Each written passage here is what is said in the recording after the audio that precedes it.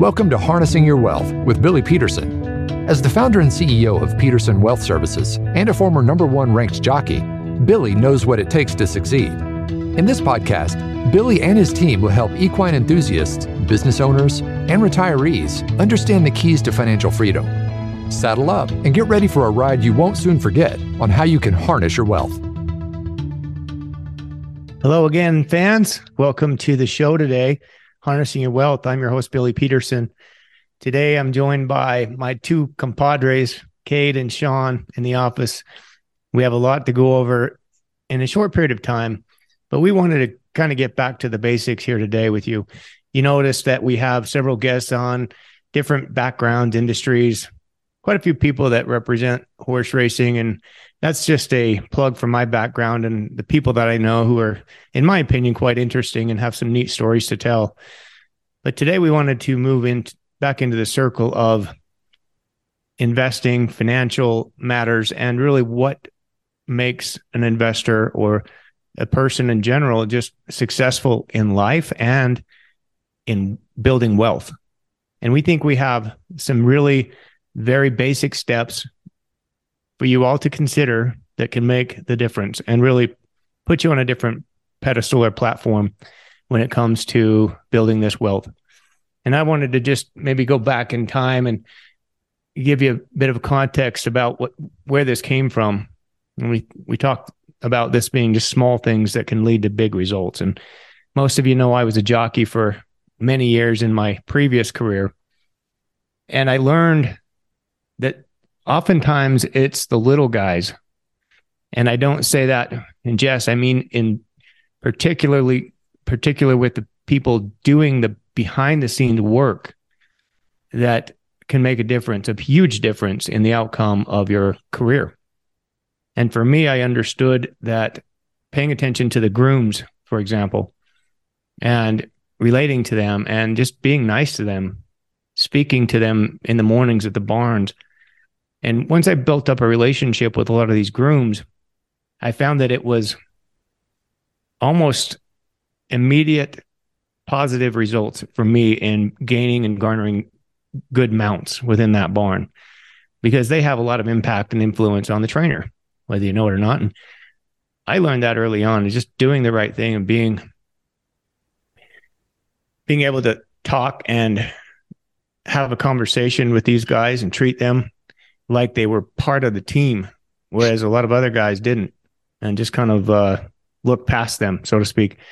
So that was important for me. A lot of the racetracks I would go to, I'd make it a point to stop by, talk to the grooms, ask them what horses they liked, ask them when they were going to be working these horses. And you know what? They would tell me, and they would have these horses saddled, ready to go. Hey, we'll be working these 4 horses on Friday. Show up, we'll have them ready. And hey, I had inside information and it helped me a lot in moving my career forward. And I think that's a lost art. We talked about this in the office yesterday. I've given out dozens of graduation gifts in the past several years to local high school kids. And I'm really good to help kids and acknowledge their graduation and send them some money. And I've only received 2 thank you cards or responses in those years I've been doing this. And it just kind of shows you that there's a small percentage of people who are willing to do these little things. And it takes, 10 seconds? I mean, maybe even if it took 5 minutes, write out a thank you card, send it. That person is then going to remember you and more likely to help you going forward with your career when you have a question, or maybe a job interview, or you need a recommendation. But the people that just take that as if it was an entitlement, they didn't really put themselves in a better spot in my mind. And I think that's the case for most people. It's just a small step. So we're going to talk about small steps can lead to big things here today. And we're going to go into several different points that I think are important, and all of us do, in how to build wealth and do it the old-fashioned way. All right, this isn't get rich quick talk today. Is this a little bit of a book tease? Yeah, we can talk about the book, my book, which is going to be coming out hopefully this fall is called Diaries of a Jockey. And so it's going to deal with a lot of the stories that I encountered and have to share things that I learned in my life. Hopefully it can make an impact on people and better their lives too. So that will hopefully be coming out. Thanks, Cade, mentioning that for me. Yep. Excited to read it. I'm excited it's written because, sometimes we go down to Billy's office and he's knee deep writing his book and we can't even talk to him. So I'm glad you got it down, Billy. Turn around and walk out, right? Yep. Just leave. Yeah, that's the best. You guys are learning, it takes you a while sometimes. Sometimes you come in here and just sit on anyway and, just bug me. But hey, that's what I'm here for. Number one rule I have is to start early. When you're trying to build wealth in investing, it sounds pretty trivial, pretty minor detail. Everyone says that, start early. Okay, but what if I didn't? What if I didn't start early and it's a little late for me now? Well, it doesn't mean you just give up. Start early means start today. So even if you're 50 years old and you haven't started investing, start now. And so the key here is don't procrastinate. Remember, most of the population does. You have to be different there. It's really just taking action. Just put something in place and get started.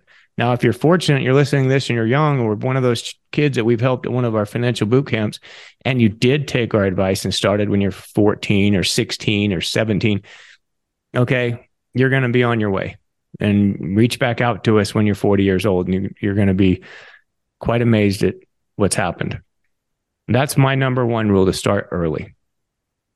Yeah, and I think that gets kind of pounded in, most people's heads, I would say, maybe not others when they're younger, but hey, start a savings account, get going, put some money in the bank. And what I want to talk about is that's a good thing, but you don't want to always take the safe route, because taking the safe route and investing, that's exactly what it means. You're looking at a bank or a credit union, you're putting money into CDs, money market accounts, and it's safe, right? It's always there. But on the flip side of that, the returns aren't there over time. So you're thinking, hey, my money never goes down. The stock market's too crazy. I don't want to get into that. And you think you're doing the right thing. And it's a good first step.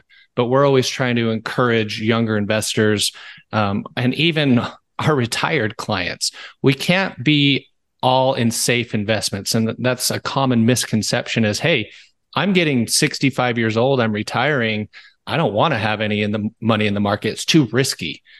And once we sit down and educate our clients and talk to them about long-term returns, because even at 65, you still got a long life expectancy ahead of you, that, the markets are not gambling. It's not like going out to Las Vegas and putting money on a craps table. Markets, if you do it right and you research the correct funds, the correct stocks, the good bonds that are out there, yeah, it's taking some risk, but over time, and I can show you a number of different charts, the returns have been quite well. So go ahead, Bill. Sorry about that. I'm jumping in. I'm going to give a couple of stats on these. If you do CDs, you're investing in CDs, we've got some interesting material here from Hartford that goes back to 1964 and the different environments for CD rates. Back in 64, CDs were at 4.3%. So let's just say, for example, you put $100,000 in a CD. Well, your annual income would be $4,300. Let's put that into context of what things cost back in 1964. What could you buy? Here, guys, there's a trivia question. What could you buy for $4,300 in 1964? I would say new car. You're correct, but actually you're a little bit underweight there, because you could buy two new Ford Mustangs for $4,300. Two new Ford Mustangs. Sean, you can appreciate that. Yeah. Now I'm going to carry this out just a minute. Give me a second here. 1984, CD rates have actually doubled, 8.85%. So now your 100,000 is producing $8,850. Now we have inflation. So that same income that income on that same CD would be only able to buy one Ford Mustang, plus you get 100 full tanks of gas. Now go out to 2004, another 20 years. CD rates were at 2.6 or 2.7%. So you're making about $2,700 a year. But The only thing you could buy on that is the engine kit for your Mustang. Now, finally, go to 2023. Rates have popped. We're hearing a lot of people talking about CDs again, aren't we, guys? Yes. Let's lock up some CDs or buy some treasuries or buy some bonds because the rates are just great. It sounds too good to be true. Okay, we put 100,000 in CDs and we make $5,300 in annual income. What can you buy with that in today's environment, guys? A set of tires, one bag of groceries. Yeah, you can buy the exhaust system kit for your Mustang. Okay, so think about that in just context to kind of blow your mind what money does for you, and you're still piling in, buying and reinvesting in that same CD. You haven't grown anything on your purchasing power. Matter of fact, you've lost a tremendous amount of purchasing power. Well, what you're talking about there is real return, right? Correct. You take absolutely. the return you earn on your investment, and then you need to subtract out inflation, and that gives you your real return. So yeah, the rates have seemed enticing, but when you really peel it back and look, it's not that beneficial. That's why you got to keep your money working for you because everything else is going up cost wise. And one way to do that that's worked for all of us and a lot of our clients is making it automatic. Nowadays, everyone is so eager to dish money out every month if it's a streaming service or something of the sort. Why not just make it automatic to put money into an investment account? That way you're doing your investments for the month and then the rest of the money you can spend on whatever else. And that way you're not having to sit and think about, oh man, I need to invest some money. It's just going to come out every single month like a bill. And one positive there is that when the market's down, you're still buying shares. So you're going to be able to get more shares when the market's struggling. Yeah. How do you set that up? Maybe our listeners would like to learn how to do that. Some of them don't know. A couple of ways. One way that we do it is a ACH profile, automated clearinghouse. You can set that up and we'll just pull the money directly from your bank. You can set it up weekly. You can set it up every 2 weeks, every month, every pay period that you have, and whatever amount you want. Some people only add $20 a month. At least it's something. And then we have others that are adding $20,000 a month. So there's no income limits or wealth disparity there. It's just adding. And just to piggyback off of that, Cade, a lot of you are out there in the workforce still, or entering the workforce. 401ks, they're part of this automatic plan. So every time you get paid, you're putting money into your 401k and you're making that automatic, and you won't feel that. Okay. People think, oh, I can't afford it, but I promise you will figure it out. That $50, that $500 a month, whatever you start with within your budget, just start there. And it's usually a percentage of your income. We tell people if someone just asked me and I don't know them, they said, how much money do you recommend someone should save? I say 15% of your gross income is what the target should be. Maybe you can start there, maybe you can't, but say you start at 10.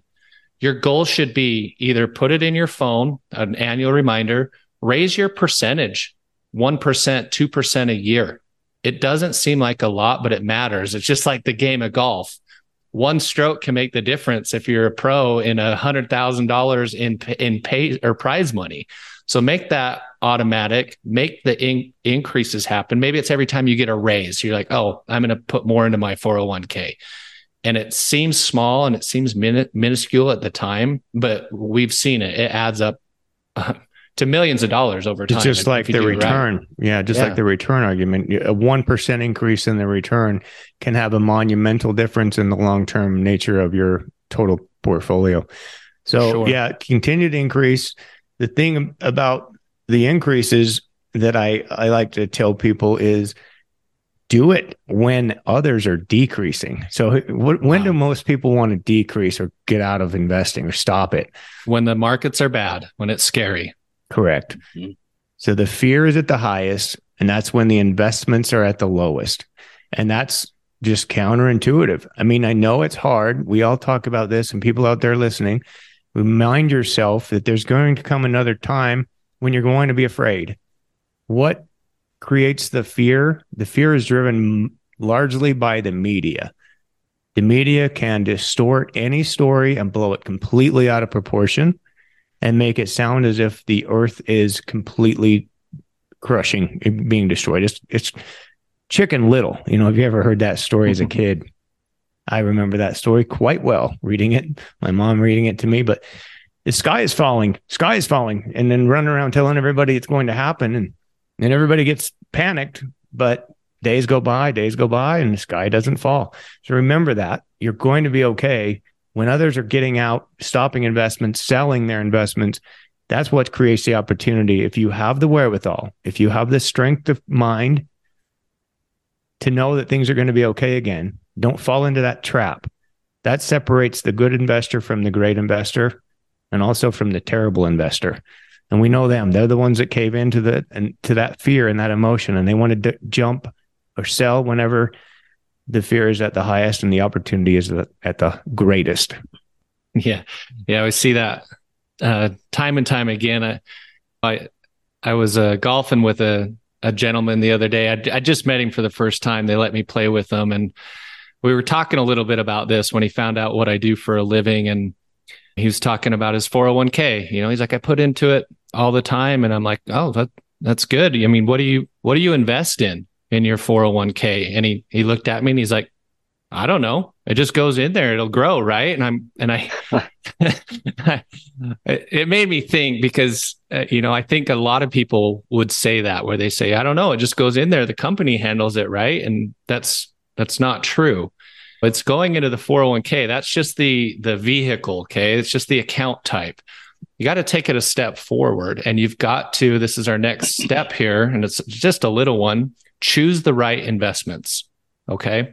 What if your money is going to the 401k and it's just getting invested in a money market fund, or maybe an ultra conservative fund, or maybe a fund that's way too aggressive for your age?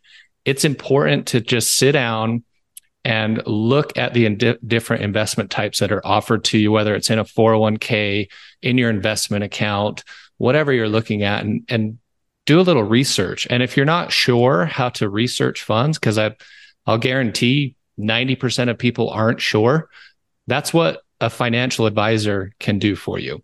They can help you look at what are the fees the fund is charging, what's the risk profile of that fund, does it make sense for you at this point in your life?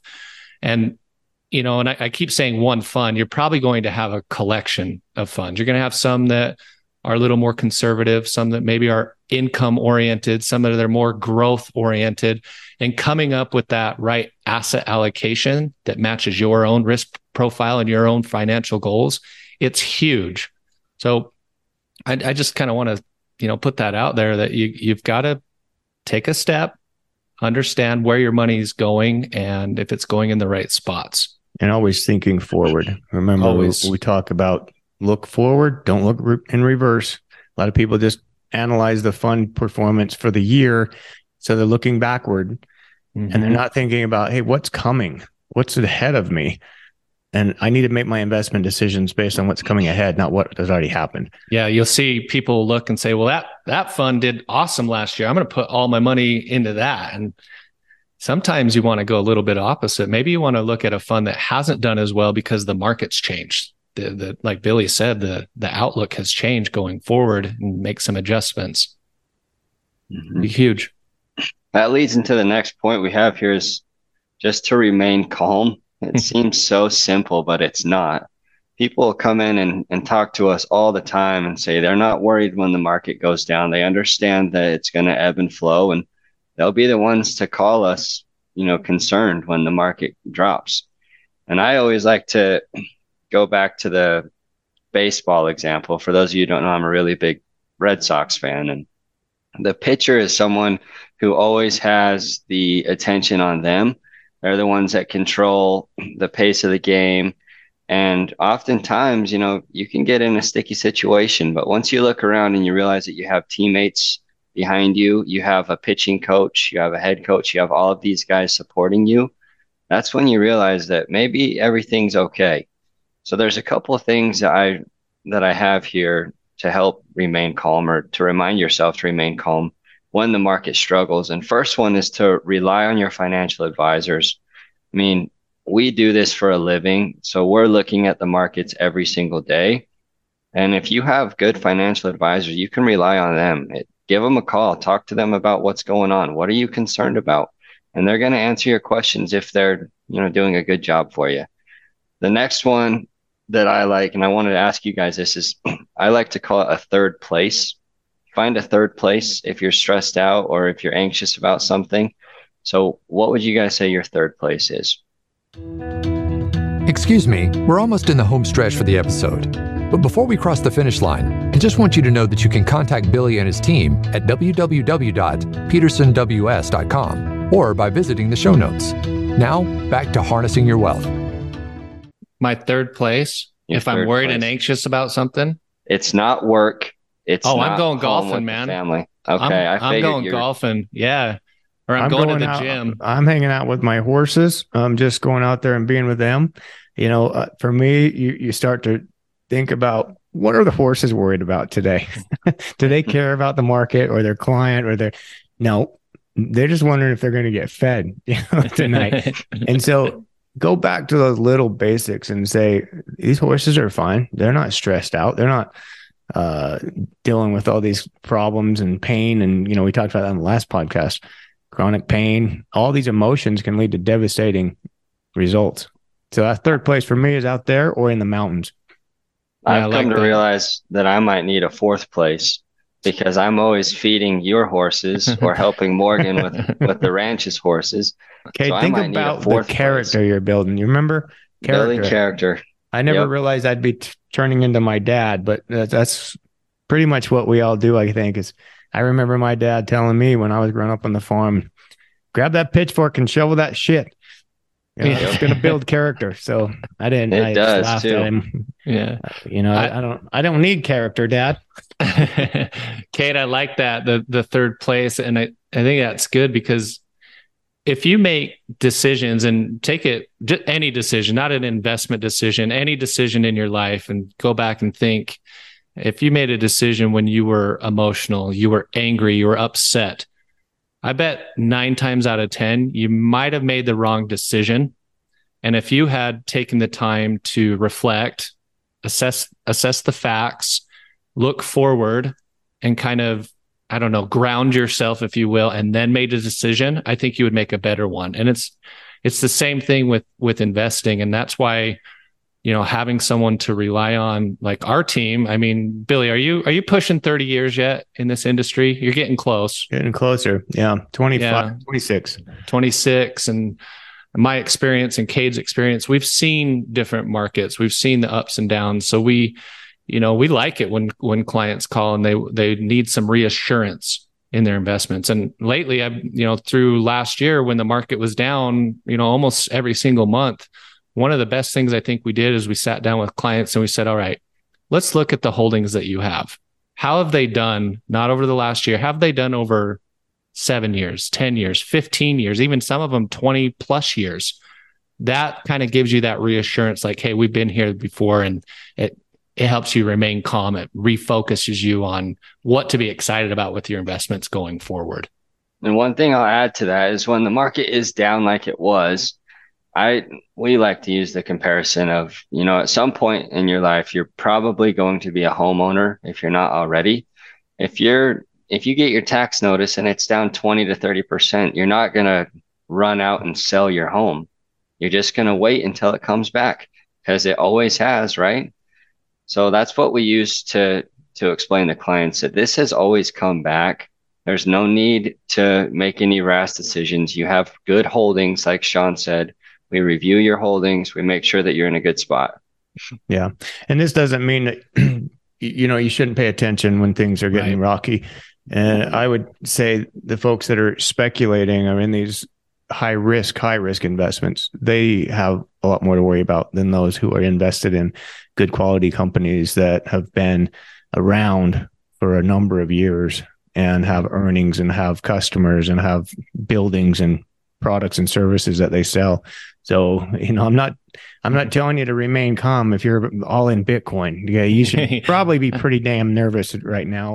Well, I remembered, and I'm just going to wrap this up here, but being calm almost always has a better outcome for us when we are able to just get through the storm, the noise, and the worries. There's a great baseball movie that I love. It's one of my favorites called For the Love of the Game.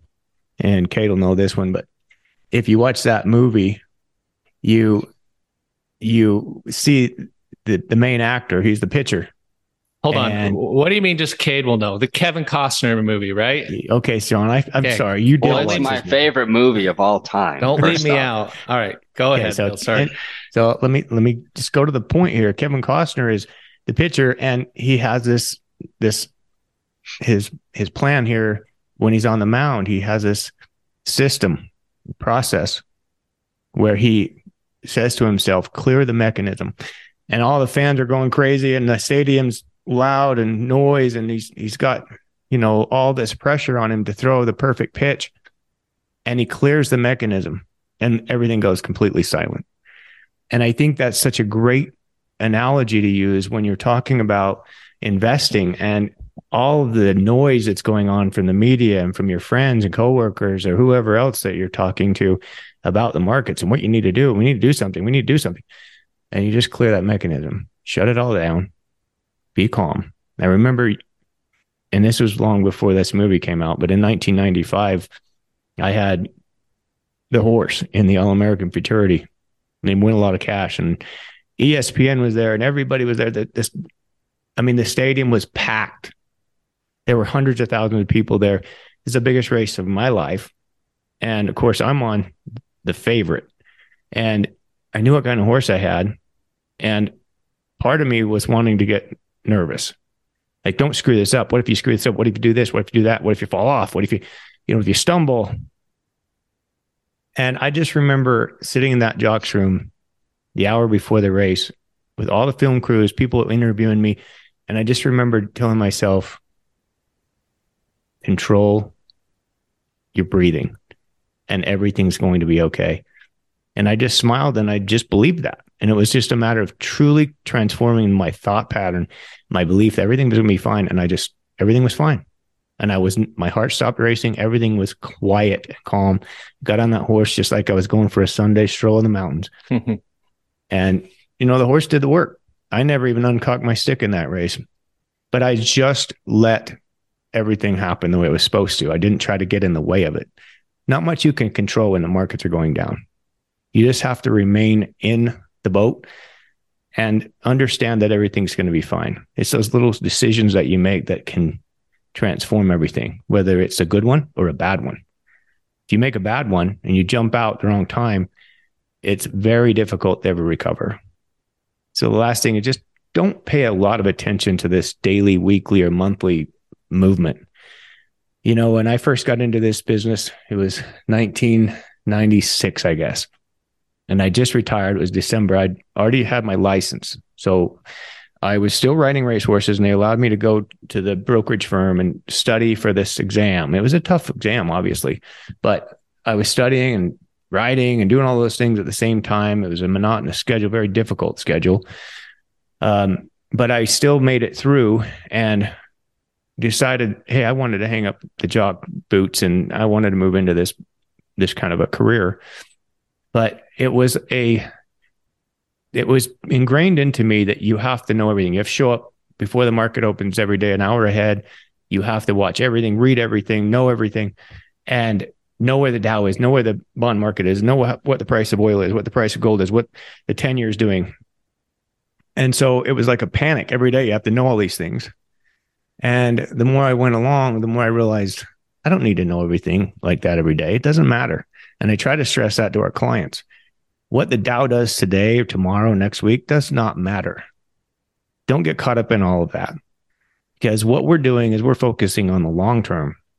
So it makes very, very little difference to me what the price of gold is tomorrow, what the price of a barrel of oil is tomorrow. I'm going to watch the trends. Yeah, I'm going to stay up on it. So, on a regular basis, on a quarterly basis, things like that, we're looking at it. We know what we're talking about, but we don't get caught up in the day-to-day, moment to moment, in and out. We're not day traders. And I found that to be a fool's game to try to jump in and out with trades.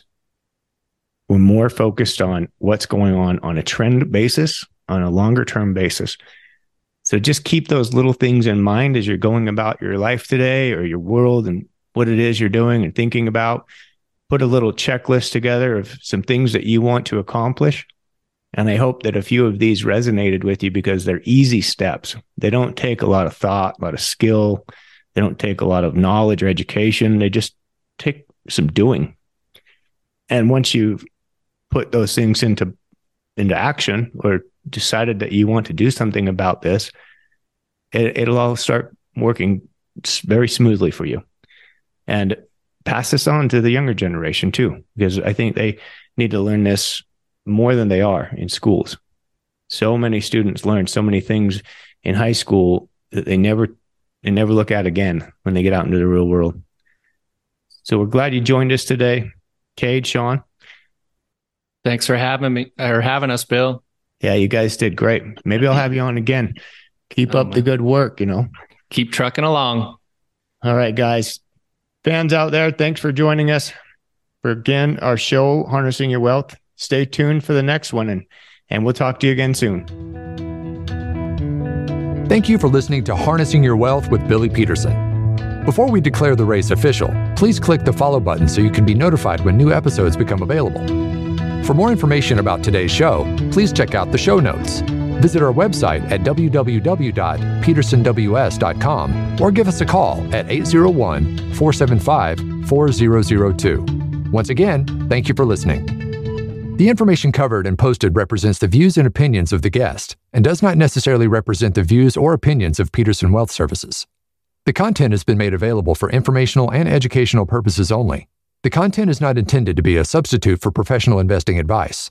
Always seek the advice of your financial advisor or other qualified financial service provider with any questions you may have regarding your investment planning.